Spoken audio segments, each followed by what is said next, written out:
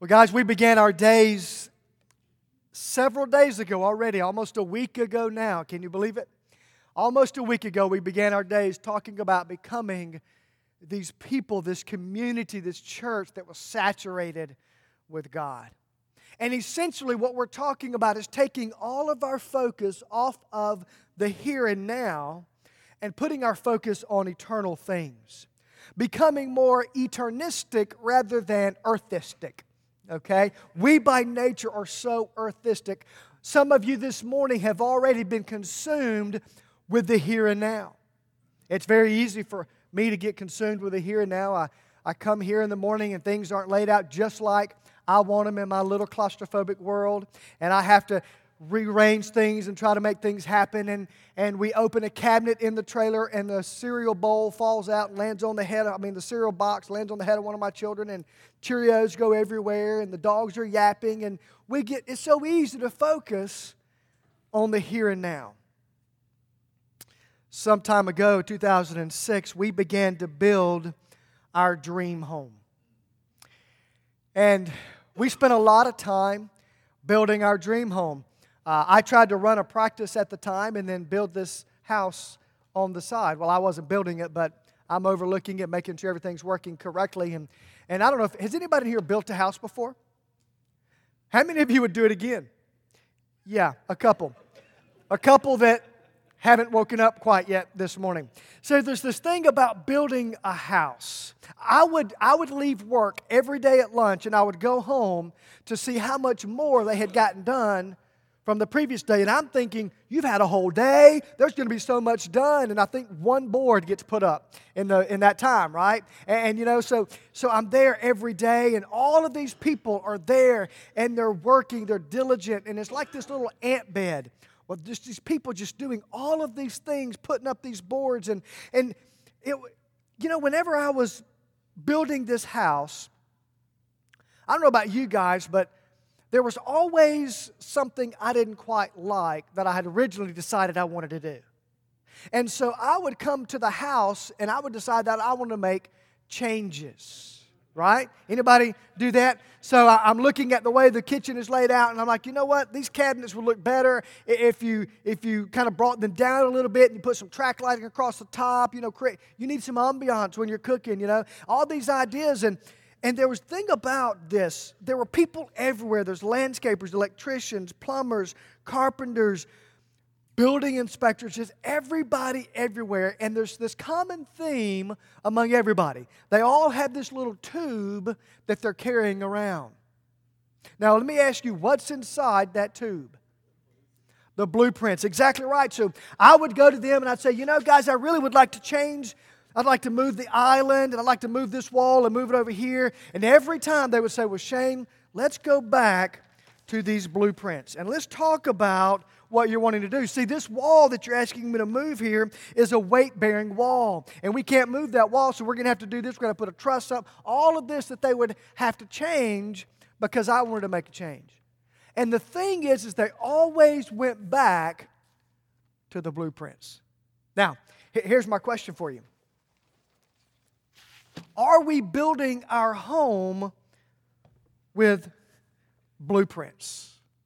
You see, there's another structure in the Bible that was built with a great amount of detail. Now, by the way, I didn't tell you this, but in front of you, you're going to have a menu. That menu is not a menu to order food, okay? It's a buffet. That's all we have. But if you'd like to take some notes, you can take notes inside of that menu if you didn't bring notes, a notepad or something. Now, again, that structure that was built with great detail was known as the Tabernacle of Moses. And what God did, according to Exodus chapter 39, is He set forth great detail to build this tabernacle. And the Bible tells us that Moses followed every single detail to the T that God gave him.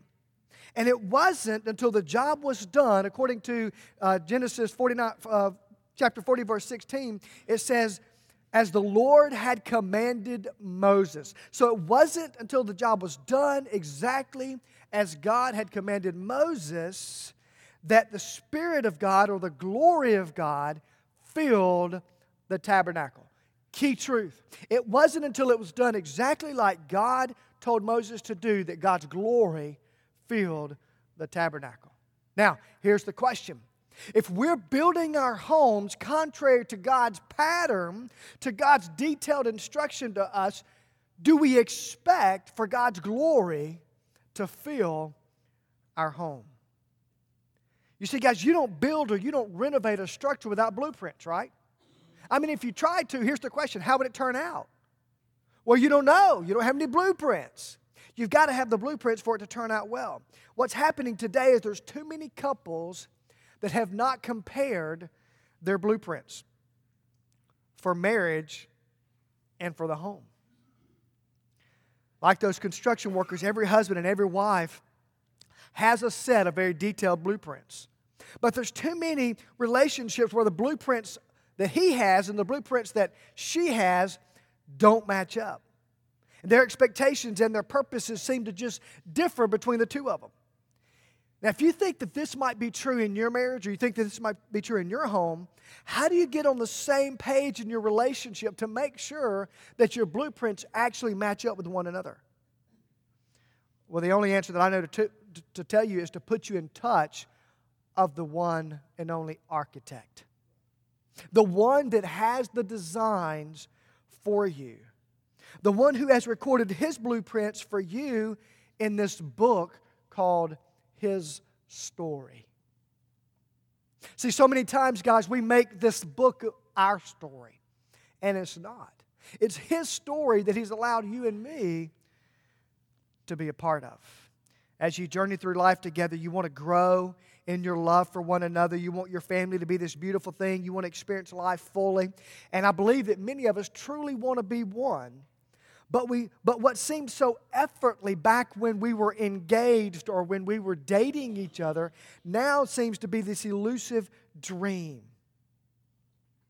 And that's why we need to make sure that we understand God's blueprints or God's purposes for marriage, for home, for family, for community. You see, guys, we live in this community where we're in this society where there's so much outside pressure to do and to go and to be busy. Remember, I told you that's exactly what Satan wants to do with us. He wants to make us so very busy. Would anybody say they're busy? The rest of you are lying. Yeah, you're busy. I don't care what stage of life that you're in, you're busy. We become fragmented. We become disconnected. And frankly, we become so spread thin that what our families actually get at the end of the day is the leftovers. And the scary thing, guys, is we think, well, I don't have any choice. That's the way life is, so I'm going to have to give everybody else the leftovers. I can't do anything else. Again, that's exactly where Satan wants us. He wants us to buy into that lie that there's no other way. Our priorities just get out of line. So using this word picture of building a home, what's happening is our foundations are beginning to crumble. And if our foundations are crumbling, then our families will begin to crumble, and ultimately our families and our homes will fail. Many of you, unfortunately, have already begun to experience that personally. And so we want to ask the question, what do we do? I love Psalm 11, verse 3. It says, when the foundations are being destroyed, what can the righteous do? God realizes that this is an issue, so He asks the question in His Word. If the foundations are being destroyed, what in the world can we do? And the good news is He gives us the answer some verses later in Psalm 127, verse 1. He says, unless the Lord builds the house, its builders labor in vain. Unless the Lord watches over the city, the watchmen stand guard in vain. Guys, let us not miss this. Many of us very well may be building our homes in vain because, listen to me, Christ is no longer Lord of our homes. So in this first session, let's work on building a solid foundation for our homes, if you will. And let's look at more detail in the idea of knowing God's purpose for your home. Guys, this is the foundation of everything that we've been teaching in these days on the area of family. We've got to know God's purpose for our home. Here's purpose number one, I believe, and that's to mirror God's image. Whether it be in our individual lives, whether it be in our marriages, whether it be in our homes, God desires for us to mirror His image. Look at this verse here with me. Genesis chapter 1, in the very beginning of verse 26. And then God said, let us make man in our image. I love the conversation God's having with the triune Godhead. God the Father, God the Son, God the Holy Spirit are coming together. And He says, let us make man in our image, in our likeness, and let them rule over the fish of the sea and over the birds of the air and over the livestock, over all the earth and over all the creatures that move along the ground. So God created man in His own image. In the image of God, He created him. Male and female, He created them. So God's first purpose for creating man and woman, God's first purpose for creating you, this and the unit that you make up called family, was for us to mirror His image on planet Earth. Now, let's center our attention on the word reflect or mirror His image. The Hebrew word for mirror means to reflect God. It means to magnify. It means to exalt. It means to glorify Him. And your marriage and your home should reflect God's image to a world that desperately needs to see who He is. So the question that we've got to ask ourselves this morning is, does my family, does your family, does our household reflect God's image? Everything that we do must be done with God's glory in mind. That means that our focus should be gospel-centered. The movies that we watch, the conversations that we have, the activities that we participate in, the friends that we keep. Every bit of that should mirror the image of God. Think about your neighbors for a minute. So many times in our society, we work these 9-to-5 jobs, and then we come home. Think about this. We get up in the morning. We've got to be at work at 9 o'clock. So we get up at 7 o'clock. We get ready. We have a bit of breakfast. We get in the car at about 8:15, 8:30. We open the garage. We leave. We go to our job. We get there at 9 o'clock. Now, Brother John, we can get to work at 9, but don't make us come to church on time. So we get to work. Did he say that? He did. So we get to work at 9 o'clock, and we work from 9 to 5. And then we clock out, we leave our cubicle, we get in our car, we pull into our neighborhood, we open the garage, we go inside. We close the garage door behind us not to come out again until 8:15 or 8:30 the next morning. Now, have you ever thought about why you live in that community? Well, yes, Shane, I live in that community because I thought it was a pretty cool house, and I liked it, and so I moved in it because it was something that I wanted. Though our desires and our motives may have been wrong, that's not why you're there. You're there because God wanted you as a believer to impact that community. And what happens, guys, is many of us live in these communities and we don't even know our neighbors except for maybe their names. And sometimes we don't even know their names. They've been living 4 doors down for 15 years, and I don't even know their name. And the scary thing, guys, is we've bought into the idea that that's okay. And it would be okay if everything was about me. If all of those neighbors revolved around my claustrophobic little world, population 1, then that would be okay. But that's not okay. Because we're created in the image of God. People who wouldn't otherwise know God should get a glimpse of God through us. Just like the moon was created to reflect the image of the sun, and that's all it does.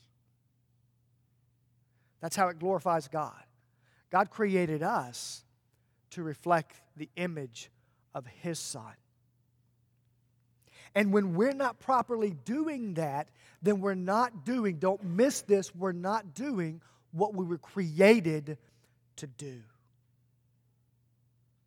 Many of us are searching in these days, Brother John, for this thing called fulfillment. We want to know that our lives are being fulfilled. We want to know that we're making a difference, that I'm looking for that elusive thing that just makes me feel good. What if that elusive thing is for you to do what you were created to do?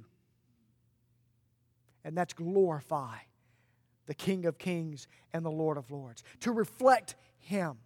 You want to know fulfillment? You want to be that person that makes you so mad because they're happy all the time? You know who they are.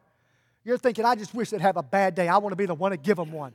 They're always happy and always smiling. I can't stand them. If you want to be that person, then start doing what God created you to do, and you'll begin to understand the fullness of joy. The joy of the Lord is your strength.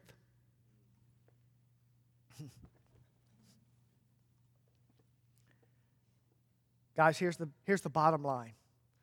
God's calling us in these days not to live in our claustrophobic little world, population 1. So how do we actively do this? First of all, I think that we should be actively going out and pursuing our neighbors. Now let me tell you how we did this as a family.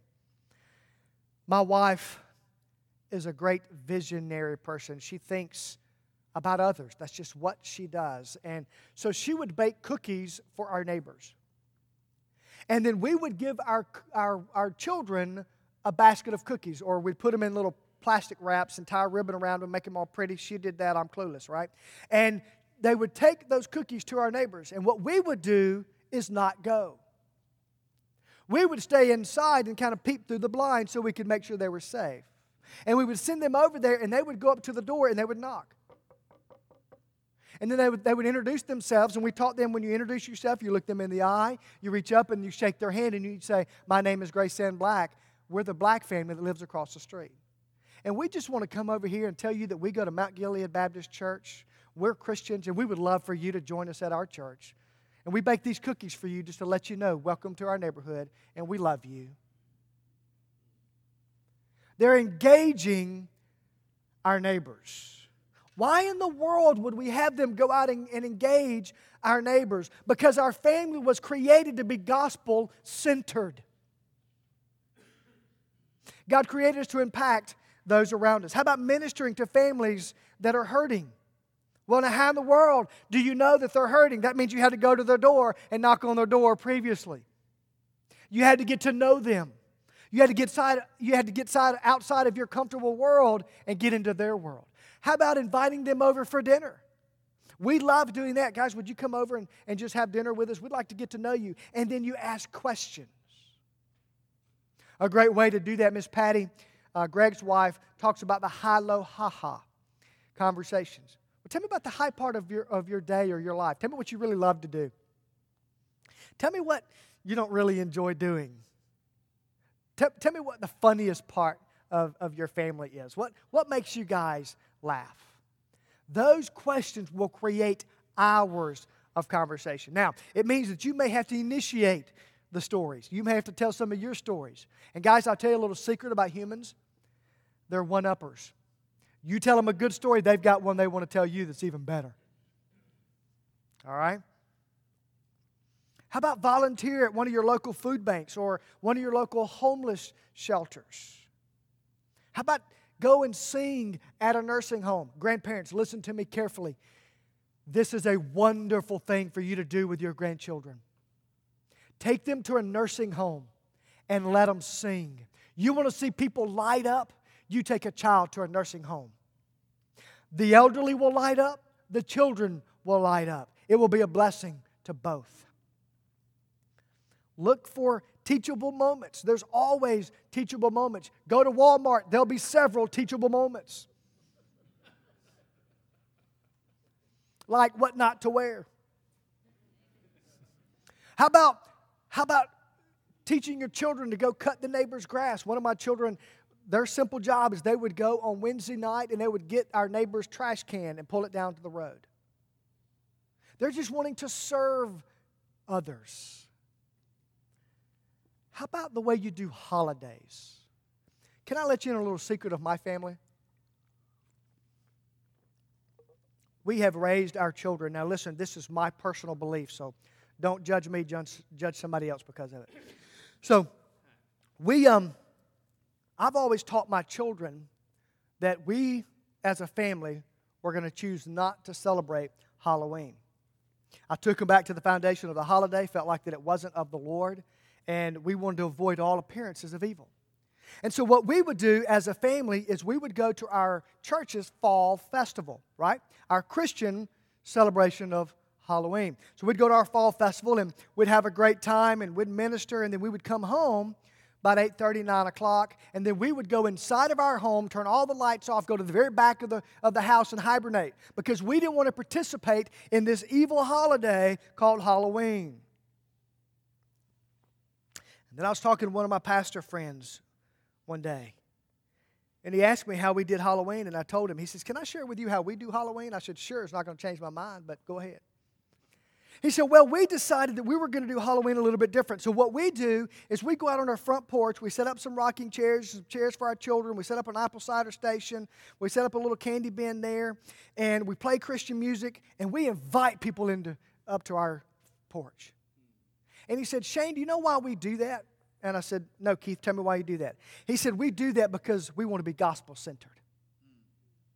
And we look at that as an opportunity. There's people everywhere coming to your house. You don't have to ask them. They'll show up.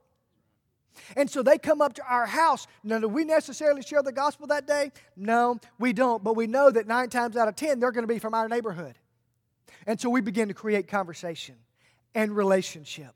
And we begin to model this thing called community. And we do this for the purpose of the gospel. I went home that day and I sat my children down and I sought their forgiveness. And I said, "Guys, now listen, the foundation of the holiday is still bad. But what if we began to look at this holiday for the purpose of the gospel? And we began to reorient the way we do this. And invite people into this thing called community. So that just possibly we can impact their world with the gospel of Jesus Christ." What if every decision that you made was centered and filtered through the gospel? Purpose number 2, multiply a godly legacy. Multiply a godly legacy. Genesis 1:28 says, "And God blessed them and said to them, 'Be fruitful and increase in number. Fill the earth and subdue it. Rule over the fish of the sea and the birds of the air and every living creature that moves on the ground.'" See, a line of godly descendants, your children will carry a reflection of God's character to the next generation. Now listen to me, guys. This is scary. The millennial generation is the largest generation in history. And they are the greatest biblically illiterate generation ever. Now, guys, here's the heaviness of that. That means that we've dropped the ball. We haven't done what we were supposed to do to pass on. And listen to me, guys, it takes one generation to walk away from God.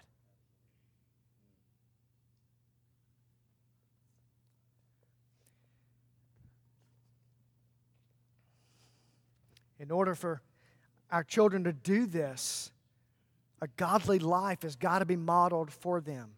And listen to me, guys. I said this the other day. This is not the job of the church. It's not Pastor John's job. It's not Pastor David's job. It's not Pastor Jim's job to do this for us. It's our responsibility.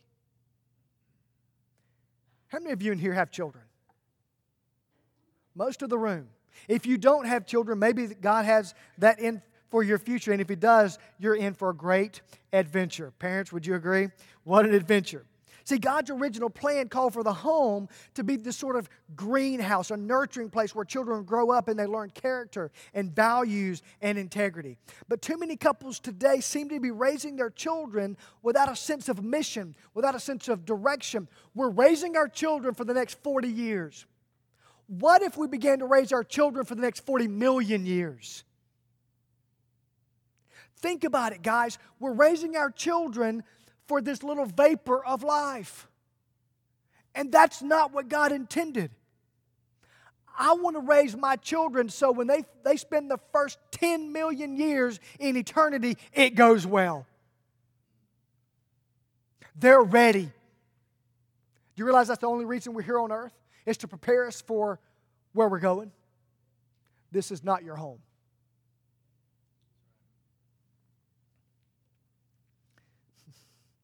What's happening is we aren't imparting to our children the importance of leaving a spiritual legacy of changed lives. We're not evaluating our lives in light of the Great Commission of Matthew chapter 28, 18 through 20, where Christ commands us to preach the gospel to all nations. Now, grandparents, how many of you have grandchildren? A good number of you, listen to me. This is of utmost importance. The greatest gospel-centered life I ever lived was when I went to visit my grandparents in Montgomery, Alabama. And I watched my grandmother live out the gospel. She loved people.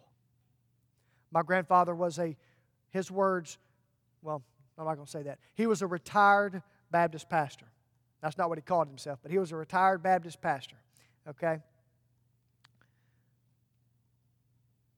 And I watched them live out life and enjoy it to the fullest. Grandparents, you have more impact on your grandbabies than you ever realize. I know they come to your house and you think, Lord, I got to fix what my children have done. I'll tell you a secret. When they come back home from your house, your children think, Lord, I got to fix what my parents have done. That's the way it works. Okay? One of your assignments is to impart a sense of destiny, a spiritual mission to your children. It's your responsibility to make your home a place where your children learn what it means to love and obey God.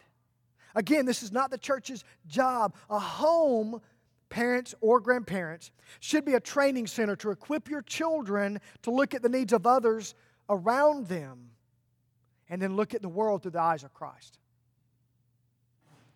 If children don't embrace the spiritual mission as they grow up, they may live their entire lives without experiencing the privilege of God using them in a significant way. I think about my children and them growing up one day, 40 years from now, and I'm much older than I am now. And I'm hearing about, or I'm watching the legacy that my children lived.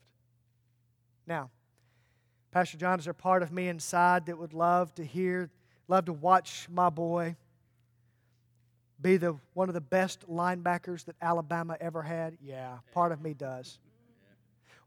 Would I love to know that one of my girls was one of the brightest physicians the world has ever known?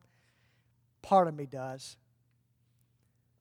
But that pales in comparison to somebody coming to me one day and me hearing, your daughter led me to Jesus. And then being in an environment like this maybe one day, and my son is getting honored, and somebody says this, if Joshua led you to the Lord, could you stand up? And the room stands up. You want a daddy to be proud.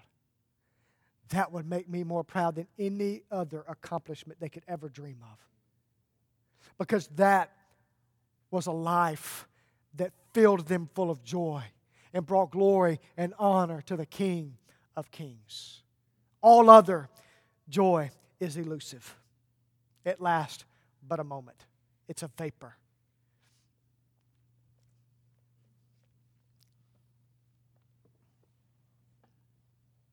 Again, parents, we've got to model this for them.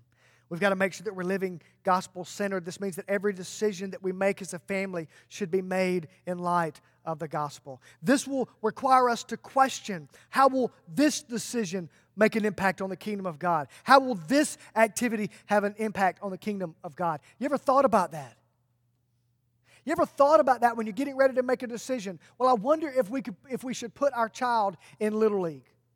Does the fact of the gospel ever cross your mind? Well, I wonder, listen to me, I wonder, Pastor John, if we should start this next church program. Do you ever consider how will it impact the kingdom for the glory of God?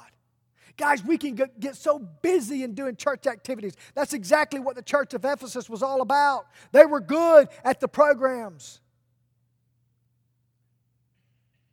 But they left their first love. They were busy doing church without the power of God. Larry Burkett interviewed a Chinese evangelist, and he had been persecuted, beaten, destroyed. He was been in prison several times, almost died. And he's over in America, and Larry Burkett's interviewing him. And he says, what would you say is the most amazing thing that you've noticed about the churches in America? This evangelist came to know the Lord in a communist country, did what was natural. He began to tell other people about the Lord that he knew.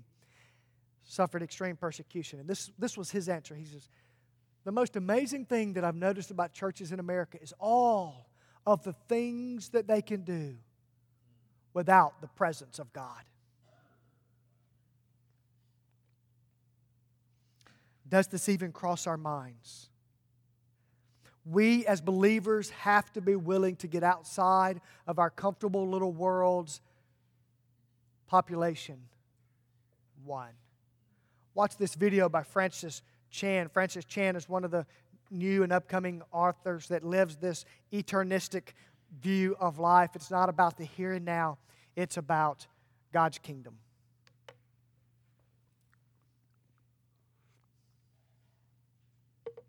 Off the team, whatever. There's so much instability, so much that we don't understand, that we don't know. For me, growing up, it was, a lot of you guys know my mom died giving birth to me. Then my dad remarried. Then my stepmom died in a car accident when I was 9. Then my dad got married again. Then my dad died of cancer when I was 12. And so I'm in junior high. My mom's dead. My stepmom's dead. My dad's dead. The only close relatives I had were my aunt and uncle, George and Sandra. And then when I was in high school, they got in a fight. And my uncle George shot and killed my aunt. And then stuck the gun to his own head. Killed himself. So I'm 16 years old, and this is life to me, going, man, what's next? Everything seems to be falling apart, and we get a little worried, we get a little scared. And this is what Christians do. They try to serve God, but then things get a little rocky, and things get a little unstable. And so we go, okay, that was nuts. I don't want to live like that. Let me hold on. And this is your routine. This is what so many people do. They go, you know what? I'm not going to try anything crazy. I'm just going to sit here, and I'm just going to hold on. And this is what you look like. You just go, this is what people do. You know what? I'm just going to have my nice little family. We're just going to, we're just going to keep to ourselves. We're going to live in a gated community. I'm going to homeschool my kids, make them wear helmets everywhere. I'm going to, I'm not going to let them outside because sun has bad rays. I'm going to, just on and on and on, and you just live your life in the safety of, I don't want to do anything crazy for God. I just want to, go to church on Sundays and maybe give like 2%, and maybe help the nursery because I feel guilty. And then you do this your whole life, and then you go, your greatest prayer is like, God, you know what? I would love to die in my sleep and not even feel it, and then just go up to heaven. And so you want to die like this. Just in your sleep, right in the middle of a dream, good dream, the dream you're going to heaven and you don't even feel it. And then suddenly you wake up, you stand before the judge and you go. Now, if,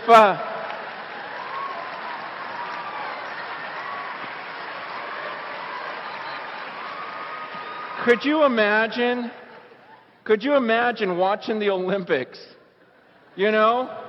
And some girl does that, just gets up there, starts straddling the thing, and then steps off and goes.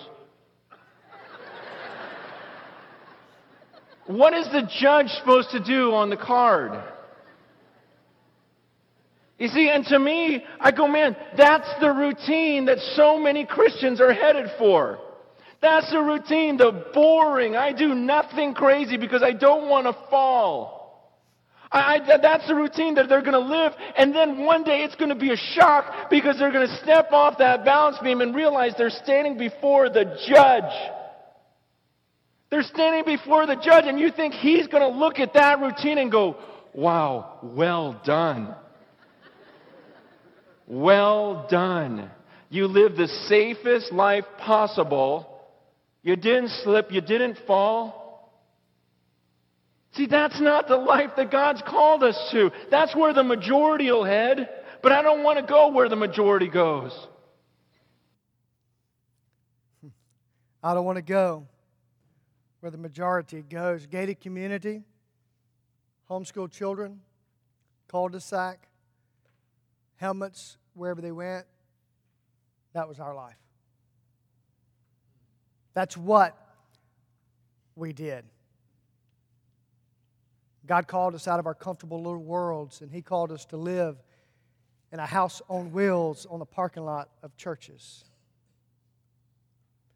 And I don't know that that's what God would have you do, but I promise you He wants you to get out of your comfortable little world and make a difference for His kingdom. Mom, dad, husband, wife, grandfather, grandmother, where are you going? What are you laboring for? Are you laboring in vain? What is the legacy that you're leaving? See, Matthew chapter 28 says, go, not stay. Make disciples. Live generously. Reflect His glory.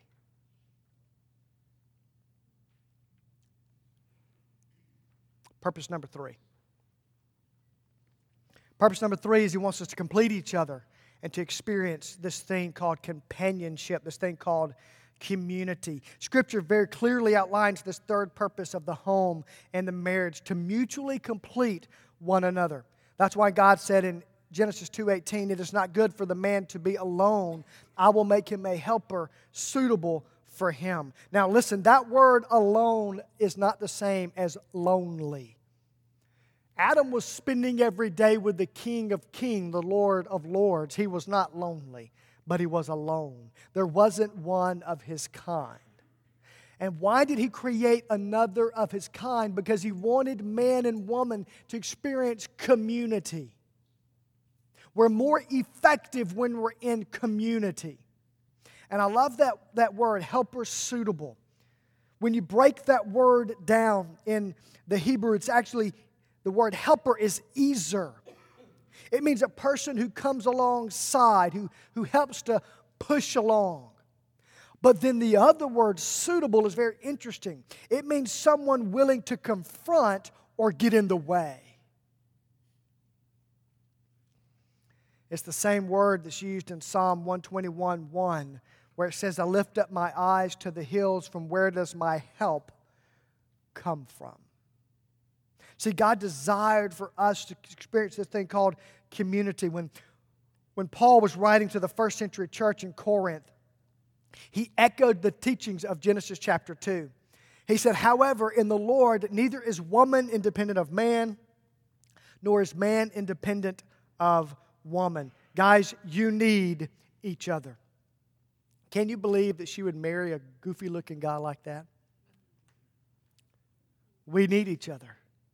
My wife adds great value to me by God's design. I add great value to her by God's design. If you build your home according to God's blueprints, as the years go by, you will begin to really appreciate the genius of how God has custom made your mate for you. Your home is far more important than you ever imagined. We talked about that Sunday night, how we've devalued the home. It affects the way that God is viewed by those around you. What do people say about Christians? What do they call them? Hypocrites. You're exactly right. That's the word that they use for a hypocrite. And that's why it's essential for you and for me to surrender our families to Christ, the chief builder of our home. Look at this quote. The foundation of national morality must be laid in private families. How is it possible that children can have any just sense of the sacred obligations of moral or religion, of morality or religion, if from their earliest infancy they learn their mothers live in habitual infidelity to their fathers and their fathers in constant infidelity to their mothers? That word infidelity is a little bit different back when this was written as opposed to what it is now. You'd think this would come straight from the Wall Street Journal today, right? Nope, this came from John Adams, second president, 1778. And that word infidelity then meant a want of faith or belief. It's a disbelief of the inspiration of Scripture. How can we expect our foundations to be solid if this is what's happening in our homes? Psalm 127:1. Unless the Lord builds the house, its builders labor in vain. Unless the Lord watches over the city, the watchmen stand guard in vain. Real quickly, I'm going to go through the last section pretty quickly. You probably won't have the time to take all the notes, but I want to hit these. Everything that God creates, Satan creates a distortion. And that's exactly what he's done. And unfortunately, what I'm about to tell you is what really describes our homes. And it would be so easy for us to look at this and say, you're exactly right, Shane. That's what describes the homes out there outside these walls. But the sad thing is behind our masked faces, this is what describes our homes. And Satan would have you to tell you that you're all alone. So keep it all to yourself. Don't tell anybody else the struggles that you're going through, because they'll laugh at you, they'll judge you, they'll kick you out of the church. You know what? They're sinners. They might. But nowhere in the Bible does God cover up sin. We've bought into this idea in churches that we should cover up sin because we don't want to disgrace the name of Christ. Listen to me. God exposes sin. You don't worry about the name of Christ. He can take care of His own name. We've got to be willing to live out this thing called community and say, listen, I want you to know, guys, my family's falling apart and I need your help. Satan's perversions. Number one, his number one goal is to steal, to kill, and destroy. John 10:10 tells us that very clearly. He's the author of lies, and when he speaks out of his own character. He sneaks himself through the back door and through the windows of our home. And men, listen to me. It's our responsibility to make sure the doors and the windows are sealed tight. This is how he makes us ineffective. His number one perversion is to erase the image of God within us. He does this in our lives by sin. He does this in our marriages by divorce. And he does this in our homes by a worldly value system. If you don't think that you're living a worldly value system, will you take the next week and just evaluate all the things that you do? And then ask yourself, is this gospel-centered? Just take the next week to look at the movies that you watch and say, is this gospel-centered? Would Jesus sit next to me and watch this? Look at the conversations that you're having with others and ask yourself this question, is my conversation gospel-centered?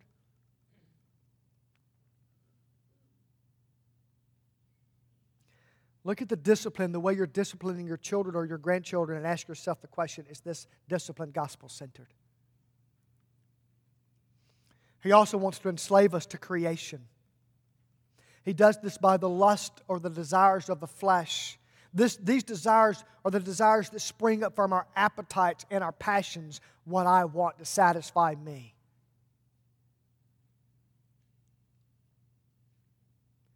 This is where immorality falls into play.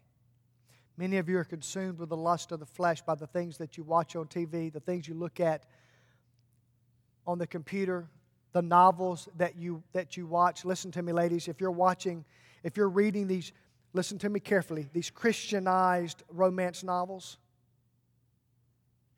don't do that to yourself. Can I tell you a secret? Those men don't exist. They're a figment of somebody's very vivid imagination. They don't exist. They're not real. They're airbrushed. They're fake. They're setting you up for failure because you're going to begin to desire somebody like that and they're not out there.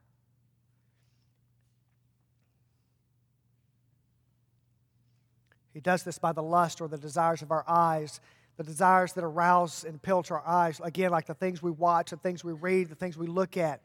What happens is they desensitize us to the holy. I talked about this the other night. If Satan can get us to laugh at it, he can get us to accept it. If you don't think that's what the sitcoms are about out there today, don't you dare buy into that lie. Yeah, they're funny, man. They'll make you laugh, but they're making you laugh at what's unacceptable so that soon you will accept it. It's the lie of the devil, and he's winning. Lord forbid, Brother John, there's people in this church right now that before they came, weekends prior, they went and saw 50 Shades of Grey. You'd never talk about it in church, but you went. You joined in with some of your lady friends and you went and watched the movie. Because we bought into the lie of the devil. The boastful pride of life. It's the vain glory of the world and its foolish display. What does God's Word say regarding lust? 1 John 2:16, for all that is in the world, the lust of the flesh and the lust of the eyes and the pride of life is not of the Father, but is of the world. I would encourage you just to write down the scripture reference. Don't try to write the scripture down. You won't have time. Galatians 5:16, so I say, live by the Spirit, and you will not gratify the desires of the sinful nature. You want to flee the things of the flesh? Live by the Spirit. Ephesians 5:18 says, be filled with the Spirit. You actually look at the verbiage, and you break it down, it's be ye being filled. It's the continual filling of the Spirit of God. Now, you're going to hear that preached two different ways. Somebody's going to preach it and they're going to say, we need to be continually filled because we leak. And you're right, we do. But what if we needed continual filling because when I got filled up, it overflowed into you. And so I needed more to overflow into you, and I needed more to overflow into you. That's why we need to be refilled. The natural process is we get so filled up that it overflows into other people, which means we need to be filled again so we can overflow into somebody else. What if that was the norm rather than because we leak?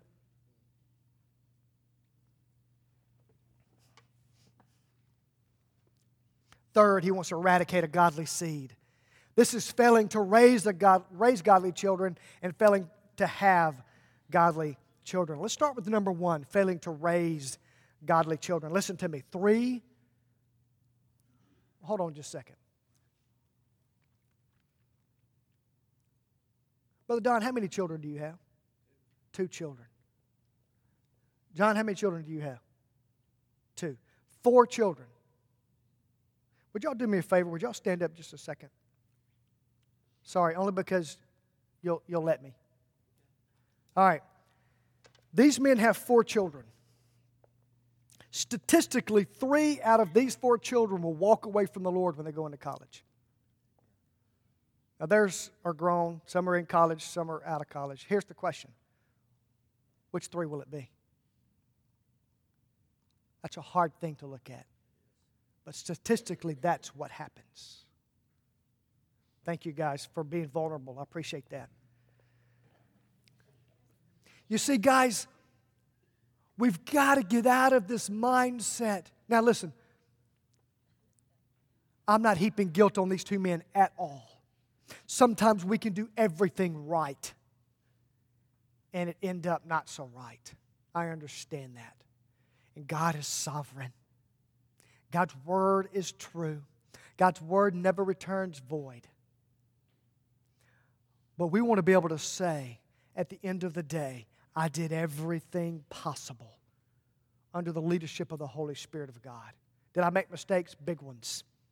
Listen, my oldest is 14. I've made some major ones. But because we're choosing to be gospel-centered, I have to go back and say, will you please forgive me? Daddy messed up. Daddy didn't represent the gospel well here. Will you forgive me? The most humbling moments of my life is seeking forgiveness from my children. The second reason that we fail to raise godly children is because we motivate our children with external rules. Meaning, as long as you live in my house, you'll do this, rather than with a life message. What if one day your children are backed up against the wall and they're being told that they're going to have to denounce Christ? It's very likely. For my children, it's very likely that they'll come under the persecution, that they're going to have to deny their faith for the sake of their life.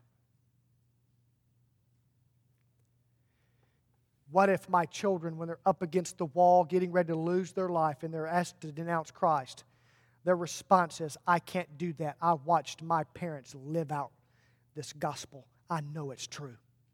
Nothing you tell me can make me deny that. I watched my mom and my dad give everything for the sake of the gospel. Failing to have children or to bear children. I'm not talking about infertility here, sorry. I'm not talking about infertility. Rather, I'm talking about this thing called, one of the things like abortion. We've bought into the idea that it's okay, that they have no value. Or just as bad, not having children because they don't fit into your claustrophobic little world. Statistically, in America, we have 2.5 children, 2 cars, and a picket fence. Now, I don't know where that half child come from, but statistically, that's right. Now, listen to me just a moment. Let's fast forward 40 years from now. You want to know one reason, even starting today, why we're no longer a Christian nation? You know how many children the average Muslim family has? 6 to 8. Do you know why they do that? Their motive is to overtake the world. You tell me 40 years from now, will there be more Muslim children or Christian children with that statistic? Now, why do we make the decision to have 2.5 children? I hear it every day. Because it's more convenient for me that way. This is what I hear every day. Are they all yours? It's what I hear in public. Or to my wife, you know, honey, you can say no. These well-meaning little old ladies, that's what they say. Why did y'all have so many? Well, we just thought it would be a good idea to let God open and close the womb. Because somewhere I read that children are a blessing of the Lord. And I just decided one day that I wasn't going to say, no, God, I don't want that blessing.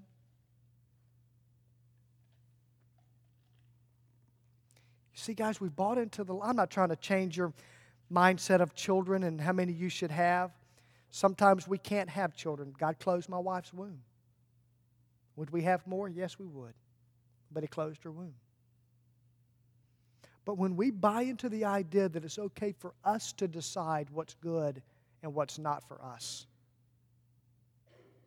we're living in a claustrophobic little world. Population 1.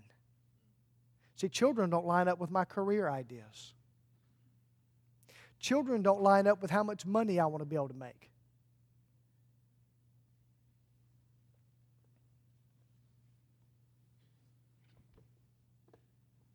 I've learned that my children are little mirror images of me. And so if they're little mirror images of me, the question I've got to ask myself is, what reflection are they portraying?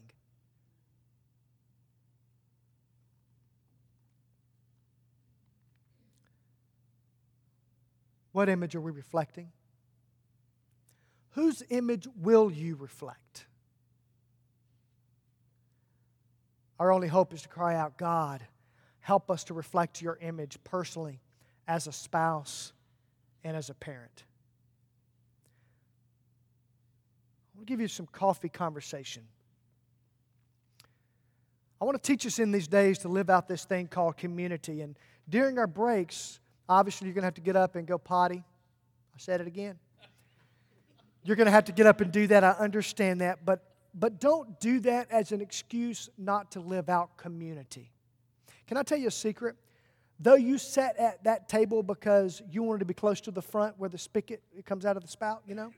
Or though you sat in the back because you didn't want to be up close because you might get spit on, Though you think you made that decision for you, you didn't. God's sovereign. You're at the table that God wanted you to be at. I don't understand all of that. I can't even begin to fathom it. But God wants you to have the opportunity to live out this thing called community. So will you have this conversation at your table? What things in your life currently do not reflect God's image? Personally, or as a spouse, or as a parent, or as a family, or as a grandparent? And then what will change? What will change? We're going to take about a 5 or 10 minute break. I want you to have some conversation around your table, and we'll start right back up at probably 10:15. Okay?